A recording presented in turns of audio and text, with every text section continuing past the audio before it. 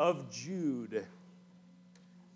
If you're not familiar with this book, it may be a little hard to find as it's the second to last book of the Bible.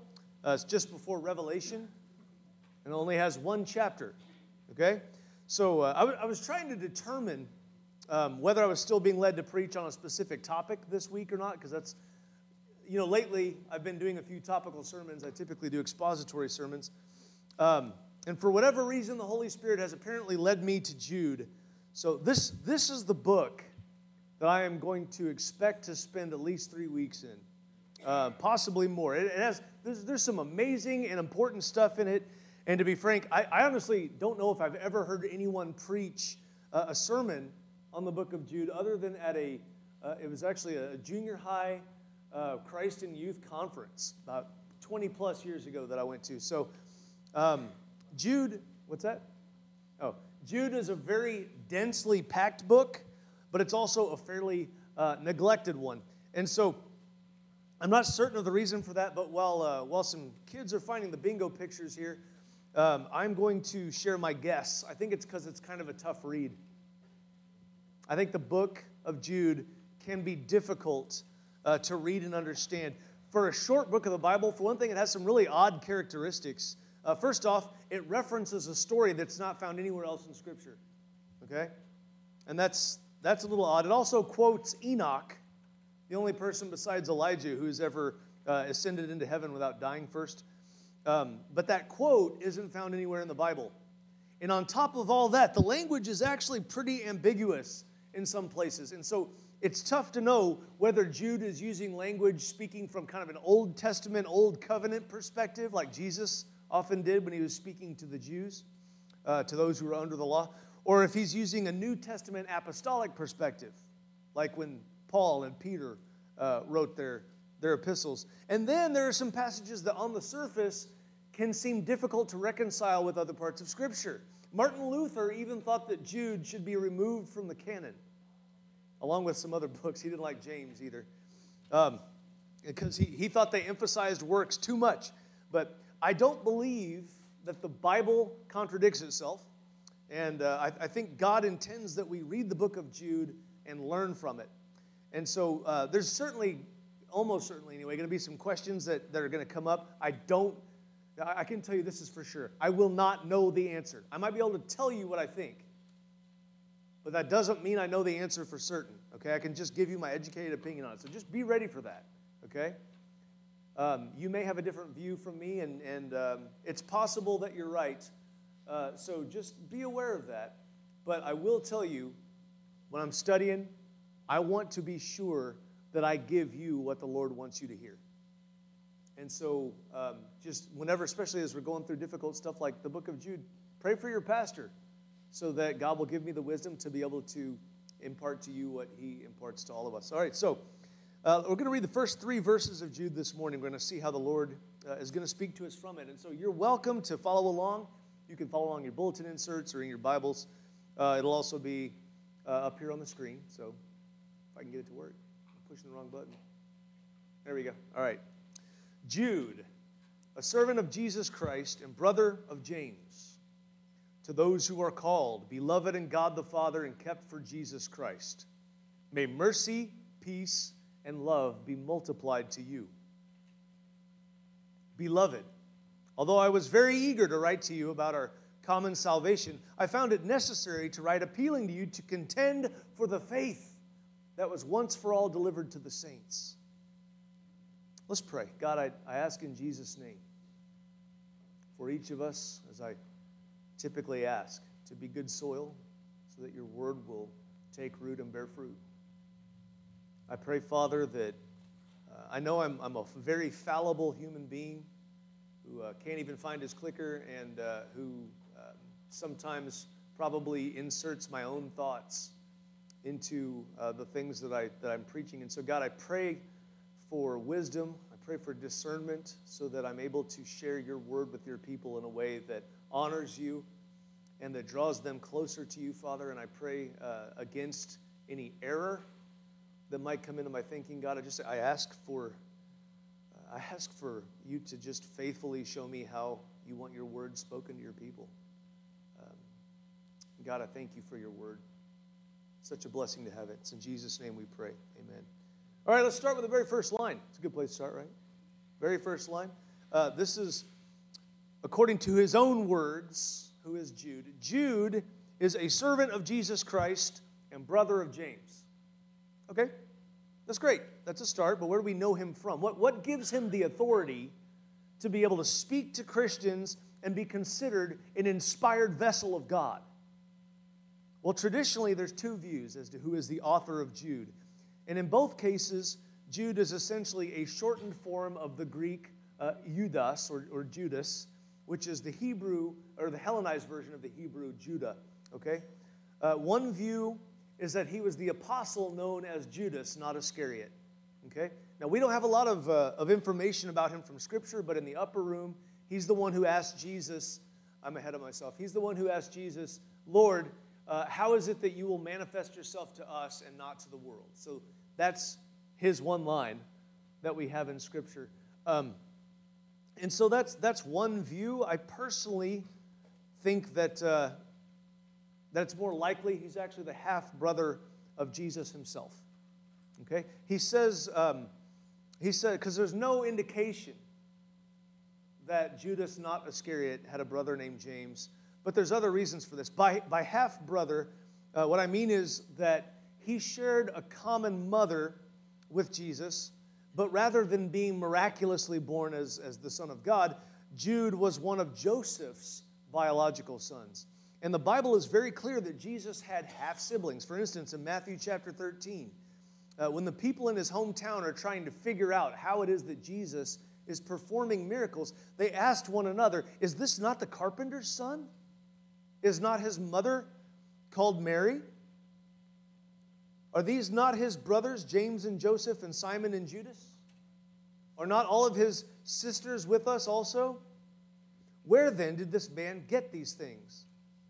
It also makes sense that he would refer to himself as a servant of Jesus Christ rather than announcing himself to be the Lord's sibling. Because, I mean, you might think, well, why didn't he just say, hey, I'm the half-brother of Jesus? Well, it might sound self-aggrandizing if he did that, right? Like, everybody look at me. But instead, he mentions rather that he's the brother of James. And this is because James was known as the Lord's brother. In fact, Paul refers to him as such in Galatians 1:19.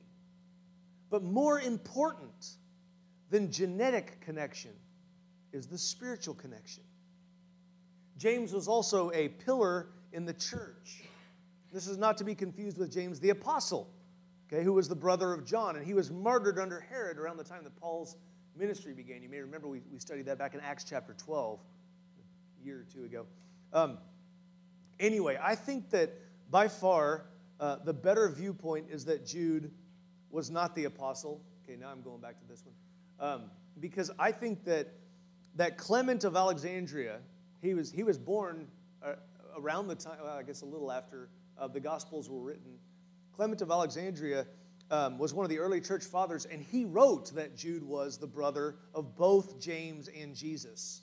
And again, that was only like a generation or two removed from the authorship of the letter. So something that's really interesting about Jude and James is that neither of them initially believed in Jesus.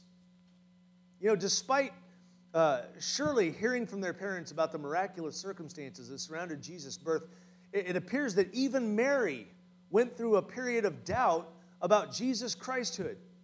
You know, Scripture tells us early in Jesus' ministry, it said, when his family heard of what he was doing, it says, they went out to seize him, for they were saying, he's out of his mind. And we can presume that Mary was with them because only a few verses later we read of Jesus. He's meeting with some, undesirables, some sinners, and as they are referred to, and teachers, tax collectors. And it says, and his mother and his brothers came, and standing outside, they sent to him and called him. So they're trying to get Jesus to go home, essentially. You may remember he says, who is my mother and brothers? So those who hear God's word and obey. So they're concerned about Jesus. They thought he was either embarrassing himself, maybe even endangering himself. So in John's gospel, though, we see his brothers actually made fun of him because of his ministry and because of his mission. In fact, it clarifies, for not even his brothers believed in him. This is in John chapter 7, I think. Yep, John 7. So perhaps the obvious question then is, what changed? Right? Like, what occurred in their relationship that let Jesus' brothers go from mocking doubters to devoted disciples? Well, I think the Bible gives us a clue, and we're going to read what the Apostle Paul said in 1 Corinthians 15. He says, "Now I would remind you, brothers, of the gospel I preached to you, which you received, in which you stand, and in which, or by which you are being saved, if you hold fast to the word that I preached to you, unless you believed in vain." Now, what he's about to say here is incredibly important, okay? He indicates that this following message has saving power for those who put their full faith in it, okay? So he says, "For I delivered to you as of first importance what I also received, that Christ died for our sins in accordance with the Scriptures, that he was buried, that he was raised on the third day in accordance with the Scriptures." I want you to just take a moment here.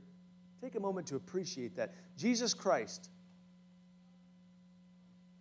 God the Son and the Son of God, laid down his life in order that our sins might be forgiven. He was executed on a Roman cross. He was buried in a tomb. But then 3 days later, he rose from the dead. And on all of this is precisely what God said was going to happen through prophets centuries before. In fact, you go all the way back to Genesis chapter 3. We almost got there this morning. Go back to Genesis chapter 3, verse 15, when we see a messianic passage there. But that's not the end. "And that he appeared to Cephas, then to the 12. Then he appeared to more than 500 brothers at one time, most of whom are still alive, though some have fallen asleep." That's a euphemism for death. "Then he appeared to James, then to all the apostles. Last of all, as one untimely born, he appeared also to me." Now, I'd be willing to bet that when the resurrected Jesus appeared to his brother James, that was probably where he came to faith. Wouldn't you guess?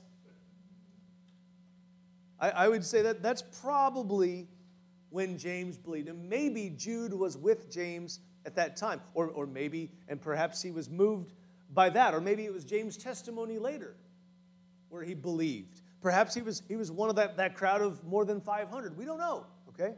But eventually, Jesus' brothers, at least James and John, believed in him. So then Jude writes, okay? "To those who are called, beloved, in God the Father." Now, the first of 3 points here falls under the theme of important things pertaining to believers. Okay? So that's what we're going to look at. Important things pertaining to believers. That's what we're looking at today in this epistle is, first of all, that Christians are called. Okay? By the way, I really like how Jude writes. He may have been a preacher. I don't know, because he does things in threes. And so it makes it really easy to read and also to preach off of. We're going to see this all the way throughout the letter. But what does it mean that Christians are called? Okay, now, once again, there's at least 2 possibilities. All right? Now, if one of them is true, it pretty much has to include the other. But there's 2 possibilities. It's likely either one or both of them. So I'm going to share both options, and I'm going to tell you which one I think it is. First, Jude could be saying that Christians were called in a strictly potential sense. Okay? Now, this is very common use of the word called in the Old Testament. All right? Including the parts of some of what we think of are the New Testament, because usually we think of the Gospels as they were written as New Testament because they're placed in the New Testament, right? In that portion of the Bible, that 27 books. But honestly, most of what happens in the Gospels is still under the Old Covenant. It's still Old Testament. Until the moment Jesus died on the cross, that was the Old Covenant. Then the temple curtain was ripped into from top to bottom. That temple curtain was about as tall as this building. That's pretty awesome if you think about it. No human being is going to rip that from top to bottom. That was God's way of saying, I'm about to step out. I'm leaving the building and I'm entering hearts. So that's when the new covenant officially began. But anyway, so potentially, I want you to think of it as a one-sided call. Okay, for instance, there have been times that I have tried to get in touch with someone from Walmart over the phone. Have you ever called Walmart? Okay, that is a one-sided call. All right? I can tell you that, I don't know if you've ever tried to do this. It's basically an exercise in futility. You might call, you might even get the touch tone service, but the chances of speaking to an actual human being are extremely small, okay, when you call Walmart. And so just because the call goes through doesn't mean it will be answered. It doesn't mean it's going to be responded to, all right? We see a lot of this in the Old Testament prophets. In fact, here's an example from Hosea, okay? He's referring to the people of Israel. He says, the more they were called, the more they went away. They kept sacrificing to the Baals and burning offerings to idols. So obviously, in this case, the calling had either no effect, or if he's speaking literally, then they had the opposite effect, right? The effect intended, or that appears to be intended, certainly did not occur. We see another example of this also. This one is what we think of as the New Testament in Matthew chapter 22, verse 14, when Jesus explains cryptically why so many of the Jews were rejecting salvation. He said, for many are called, but few are chosen. Oh, that's an interesting phrase. Many are called, but few are chosen. So here we see Jesus makes a distinction between those that are called and those who are chosen. Now, under the Old Covenant, it appears that in most circumstances, the calling was only potential. However, in most, though not all, but in most of the apostolic writings, God's calling was not only potential, but also effectual.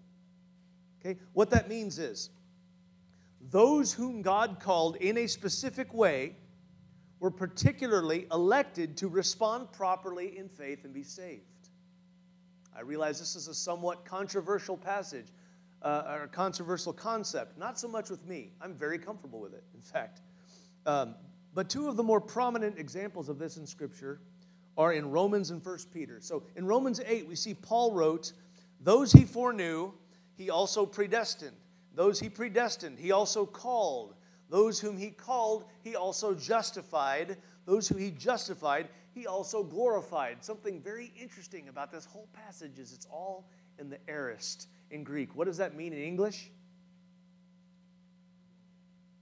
Past tense. Thank you. Who said that? You rock, Christy. Past tense. That's all. This is done. From God's perspective, it's a done deal. It's one of the reasons I love the song It Is Finished so much. It is done. It is finished. Christ has won. He is risen. I love it. It's a good song. So in this case, we see that this perspective is something that has already happened from God's perspective, who transcends time. Remember, we don't transcend time. And so we see things that happen in a linear fashion. God does not. He sees it from beginning to end. Likewise, in the 5th chapter of his first letter, Peter wrote, after you have suffered a little while, the God of all grace, who has called you to his eternal glory in Christ, will himself restore, confirm, strengthen, and establish you. Sounds again like a done deal. And because this view of called seems to be the predominant view in the New Testament, it's my opinion, this is just my opinion, that Jude is speaking specifically to those who are already believers and thus who will persevere to the end. Okay?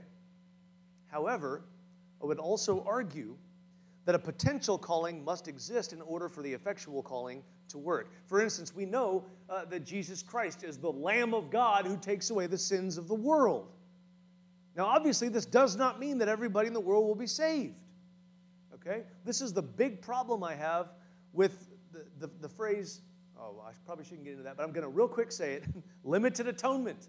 Okay? I know a lot of folks believe in a specific theological or doctrinal structure that includes limited atonement that claims Jesus only died for those that were going to choose him or that he chose, whatever the case may be. It says in Scripture, he's the Lamb of God who takes away the sin of the world. To me, that pretty much just blows limited atonement out of the water. But anyway, that's a whole other thing. Sorry for going there. But again, it doesn't mean everybody's saved. However, everyone's sin is potentially forgiven, although it is only effectually given by grace through what? Faith. Okay? But either way, no matter how you view this, Christians are called. Okay? So we're going to keep reading. To those who are called and beloved in God the Father and kept for Jesus Christ, may mercy, peace, and love be multiplied to you. So church, Christians are called, but we are also conserved. We are conserved. I'm going to ask a question today, and if you say anybody that lived in your lifetime, I'm going to be disappointed with you, okay? Who is the manliest president that we ever had in this country? Amen. If you've never studied Theodore Roosevelt, look him up. That was a man's man right there. They told him he probably wasn't going to live until past his 20s because he was frail as a child. So he becomes a pugilist and a cowboy, and he grows up to be, he's given a speech, you guys. He's given a speech. And right before the speech, he's got now he speaks even longer than I do. So you can imagine it was a thick bunch of paper. But he had a folded up message in his coat pocket. Guy pops out of the crowd with a gun and shoots him. Teddy, whoa, gets shot. Guy gets taken down. Mr. President. They're ready to, he wasn't president yet, actually, but he was one of the elects. And they were wanting to rush him off, and he pulls out this, you can look this up, this happened. He pulls out his speech, and he opens up his shirt, and there's a hole in his body, but it's not bubbling. So he goes, well, I guess my lung is okay, so I'm going to give my speech. It was over an hour long. And he gave the speech, and he ended with something about, you can't stop a bull moose. Okay? This guy was president of the United States. What in the world happened? I don't know. We used to have men that were manly presidents. Anyway, so, shots fired. Okay, so, one thing that he did that was really kind of iffy at the time, but looking back, I'm glad he did it. He was big on conservation, right? You ever been to Yellowstone Park? I have not. I want to go really badly and hope to one day. You ever been to any state park or national park? There's a beautiful one in Arkansas. There's a lot of different parks. These beautiful places were set aside. They're part of the nation's land that was set aside or conserved by the government so that they wouldn't be violated by industry, by mining, by hunting, by all that sort of stuff. They're essentially consecrated for a specific purpose, okay? And then any attempt to use these areas outside of the will of the government is going to be met and opposed with the full force and the full authority of the government. In the same way, Christians are kept by God. Now, it is true that God allows us to be tempted. He allows us to be sifted. He even allows us to be harmed at times, but that does not affect our conserved status. Our God is sovereign. He is the creator and sustainer of all things. God, the Son, is our good shepherd, and He has placed His ownership on us. We are kept. We are preserved. We are guarded by God and His power. In John chapter 10, Jesus said, I give my sheep eternal life, and they will never perish, and no one will snatch them out of my hand. He goes on to say, the Father who sent me is greater than I, and no one can snatch them from the Father's hand. There will be no snatching. Okay? We cannot be snatched from Jesus Christ. God never lets His guard down. If God lays claim to a person, we should understand it as a fully assured situation. Now, the Apostle Peter wrote, praise be to God, the God and Father of our Lord Jesus Christ. According to His great mercy, now I see what you're saying. That is kind of hard to read. According to His great mercy, He has caused us to be born again to a living hope through the resurrection of Jesus Christ from the dead, to an inheritance that is imperishable, undefiled, and unfading, kept in heaven for you, who by God's power are being guarded through faith for a salvation ready to be revealed in the last times. Whose power? Not mine? Not yours? No. God's power. God's power. It is not our power that keeps us in grace. It is God's power. This is an important fact to remember when we get into further into Jude, because in a couple weeks or maybe more, it kind of depends on how long it takes me to get through the middle section because it's really big. It says that we should keep ourselves in the love of God. And that's intense. So don't worry. We're going to talk about it when we get there, okay? But for now, just bear in mind, we are not kept by our own morals or by our own willpower, but by God Himself. And listen, friends, we are not just kept by God, we are kept for God. We are kept for God. How many of us know Ephesians chapter 2, verses 8 and 9? You're familiar with it, right? For it is by grace that we've been saved through faith, and this what? Not of yourselves. It says it's a gift of God, not by what? Works, so that no one may boast. But then what does verse 10 say? For we are God's workmanship, right? It says that we are created in Christ Jesus to do what? Good works, yes. Which He prepared beforehand in order for us to walk in them. We were made for a purpose. We're kept by God. We're kept for God. And this is really important for us to remember because, friends, listen, it is truly horrifying to me how often we forget this. How often we forget that we were made for God and kept for God. We spend far too much time, maybe all of us, professing Christians, spend far too much time living for ourselves instead of living for the one who paid our debt. Maybe the most famous line from the Westminster, I can't say it right, Westminster, thank you, Catechism. Anybody know that one? What's the most famous line? Anybody know it? What is the chief end of man? Wow. Close. What is the purpose of our life as human beings? Yes, the answer is to glorify God and enjoy Him forever. Now, we do that by the Great Commission and the Great Commandment. Okay? But we glorify God and enjoy Him forever. Now, I realize this catechism was written by human beings, okay? It's not on the same level as inspired Scripture, but I do believe that it expresses the overall purpose of humanity as it's laid out for us in Scripture. I think far too often, we mistake the purpose of our eternal salvation as knowing about God and enjoying ourselves forever. See what I'm saying? Rather than glorifying God and enjoying Him forever, we act like it's knowing about Him and enjoying ourselves forever. I see that all over the place. Sometimes I see it in my own life, and it's very discouraging. So here's a quick test. What are you most looking forward to when you get to heaven? If the answer is not seeing my Savior face to face, you might want to do a heart check. I want you to think about that.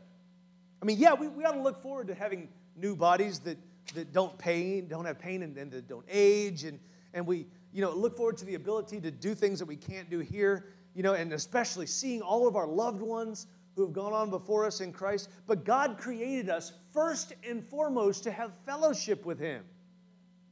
Like Adam and Eve walking in the cool of the garden. And then they broke fellowship. We are created to have fellowship with God. He has preserved us. He is keeping us for Himself. Okay? A little further in the book of 1 Peter, from where we were earlier, we read, let me make sure I got this pointed the right way. There it is, okay. But you are a chosen race, a royal priesthood, a holy nation, a people for His own possession. Why? So we'll be able to fly and eat all the cookie dough we want, when we get to heaven? No, the purpose is so that you may proclaim the excellencies of Him who has called you out of darkness and into His marvelous light. That's powerful. That's why he's saving us. It brings him glory.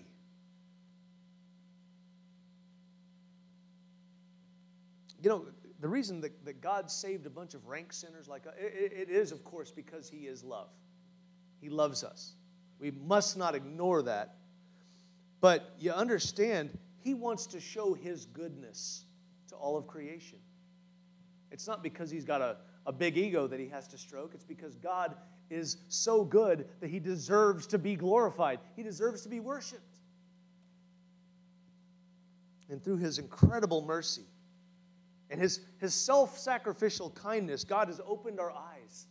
You know, we used to be in darkness. He's opened our eyes to that darkness that we were living in, and he's brought us out of it into the glory of his eternal light and life. Praise God. So it's in light of these very deep opening statements that Jude writes that we should read his last sentence of today's text. He says, "Beloved, although I was very eager to write to you about our common salvation." So, in other words, common in that it is a salvation that's reserved for everyone who truly places their faith in Jesus Christ. That includes you, that includes me, that includes the author of the letter. He says, "I found it necessary to write, appealing to you to contend for the faith that was once for all delivered to the saints." Now, this is a really interesting statement. Okay, bear in mind that he is speaking to other Christians, right? He refers to them as beloved. And he says that he was eager to write them about their common salvation. However, that does not end up being the main body of his letter. Okay? In fact, here's a spoiler alert for you guys. From verse roughly 4 through 19 or so, it is dedicated almost exclusively to a rant about false Christians that have infiltrated the church. And it may be that some of the people he was thinking about were in positions of leadership. But even lay people who were, if they're faking their profession of faith, that's apparently incredibly dangerous to the spiritual integrity of the body of Christ. And so Jude he begins and he ends his letter with addresses that are to and about believers. But the main chunk of the letter in the middle there is devoted to zealously denouncing hypocrites.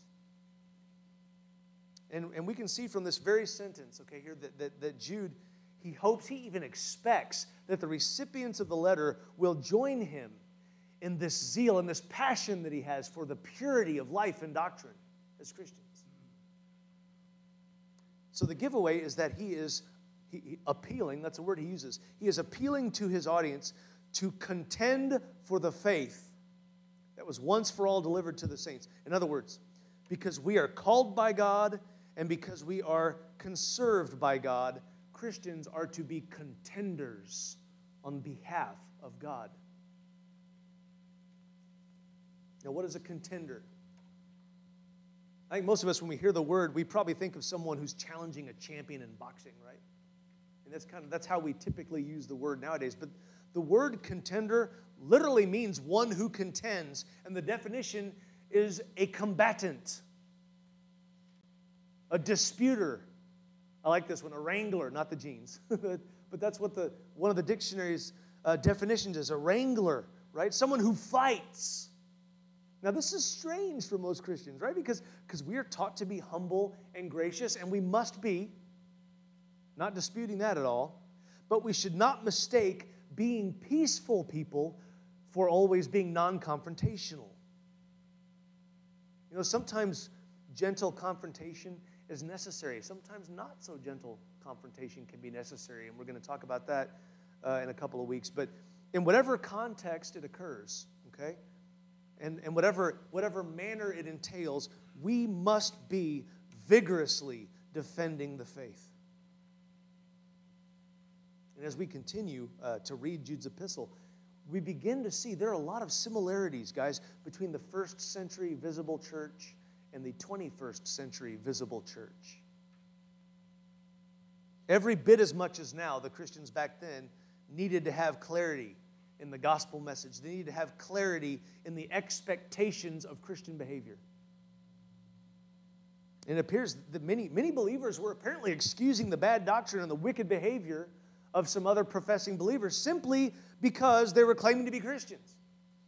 Of course, doing that was not only unhelpful to those errant Christians, but it was also, those wannabes, I guess, but it was also harming the true believers because they were being poisoned. They were seeing this behavior and accepting it as normal, okay? And toward the end of the letter, we see Jude gives instruction on how to deal with individuals who are in error. And we'll get there. But in the beginning, we can see just how important it is to defend the true Christian faith. Important enough that we should be willing and able to fight on the behalf of its proper representation. This is not supposed to be, and I've got to make this really clear, okay? I think sometimes people say, they look at Christianity and they view it as from more of a me plus perspective. We don't fight for it out of just some tribal impulse, okay? Or out of the desire simply to be right and always win an argument. We have an understanding, church, that the pure gospel of Jesus Christ is the power of salvation for those who believe. If we believe that this is how people are saved, we need to defend it. We need to fight for the truth, church. And the most important truth is the gospel of our Lord Jesus Christ. That is the foundation of our faith, and it's the basis of all truth. So let us commit to vigorously defending the faith as it is as fully complete and unchanging today as it was the day that Jude wrote these words under the inspiration of the Holy Spirit of God. Can I get an amen? I mean, do you understand this? It's the same. The Christian faith is the same today that it once was, that it has been, since it was delivered once for all to the saints. There is a great intensity in the last few words of this sentence. You know, we need to understand, listen, there's nothing that needs to be added to the gospel message today in order for it to save. Nothing. Likewise, there is nothing that we should leave out of the gospel message, nor of the truth of Scripture as it was relayed once for all to the saints. I mean, the truth about who Jesus is and what God did through him will never change any more than Christ himself will. And we know that he does not. Because what does Scripture say?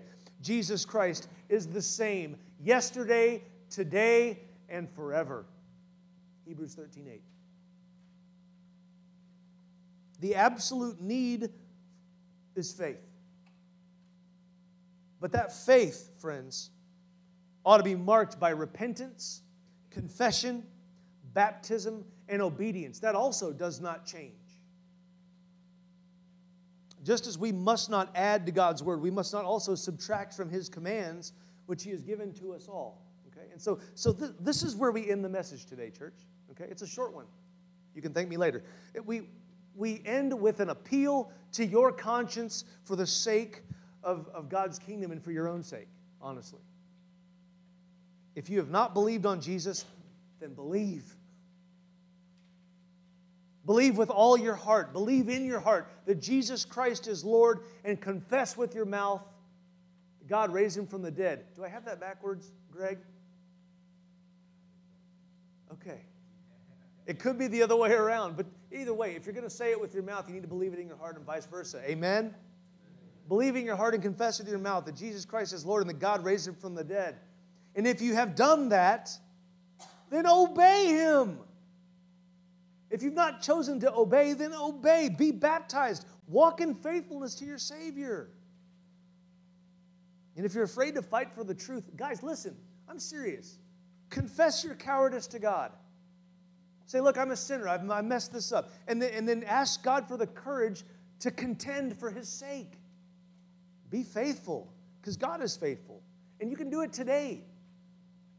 You can do it this morning. Listen, the deeper we get into Jude, I'm telling you guys, the scarier it gets. And the more that we recognize our responsibility to God right now, the better it's going to work out later as we keep going through this. Just listen, be convicted now. Be convicted now and get on track so that you waste as little time as possible. Okay? Why don't we pray? God, I'm not sure if that was an invitation so much as a challenge, but I ask in Jesus' name that for everyone here that they are challenged, that they understand, Father, that you are calling us to something further than we have already committed to. God, all of us, I believe that we must pour ourselves more into what you have given us to do with our lives, God. I confess my own insufficiency and my own inability to do everything that you would have me do, but I know, Father, that with your Holy Spirit's power, that you give us the ability to do the things that you ask us to do. God, give us obedience. Give us faithfulness. Help us to contend for the truth of the gospel message and for the rest of Scripture, Lord. It's easy for us to pick and choose the parts of Scripture that we like, but Lord, that's not what you've called us to do. Help us to stand firmly on the rock, and that rock is Christ. And God, if there's anyone here today that has not yet received Jesus, I pray that you move on their hearts, convict them. And Father, ask this in Jesus' name. Amen.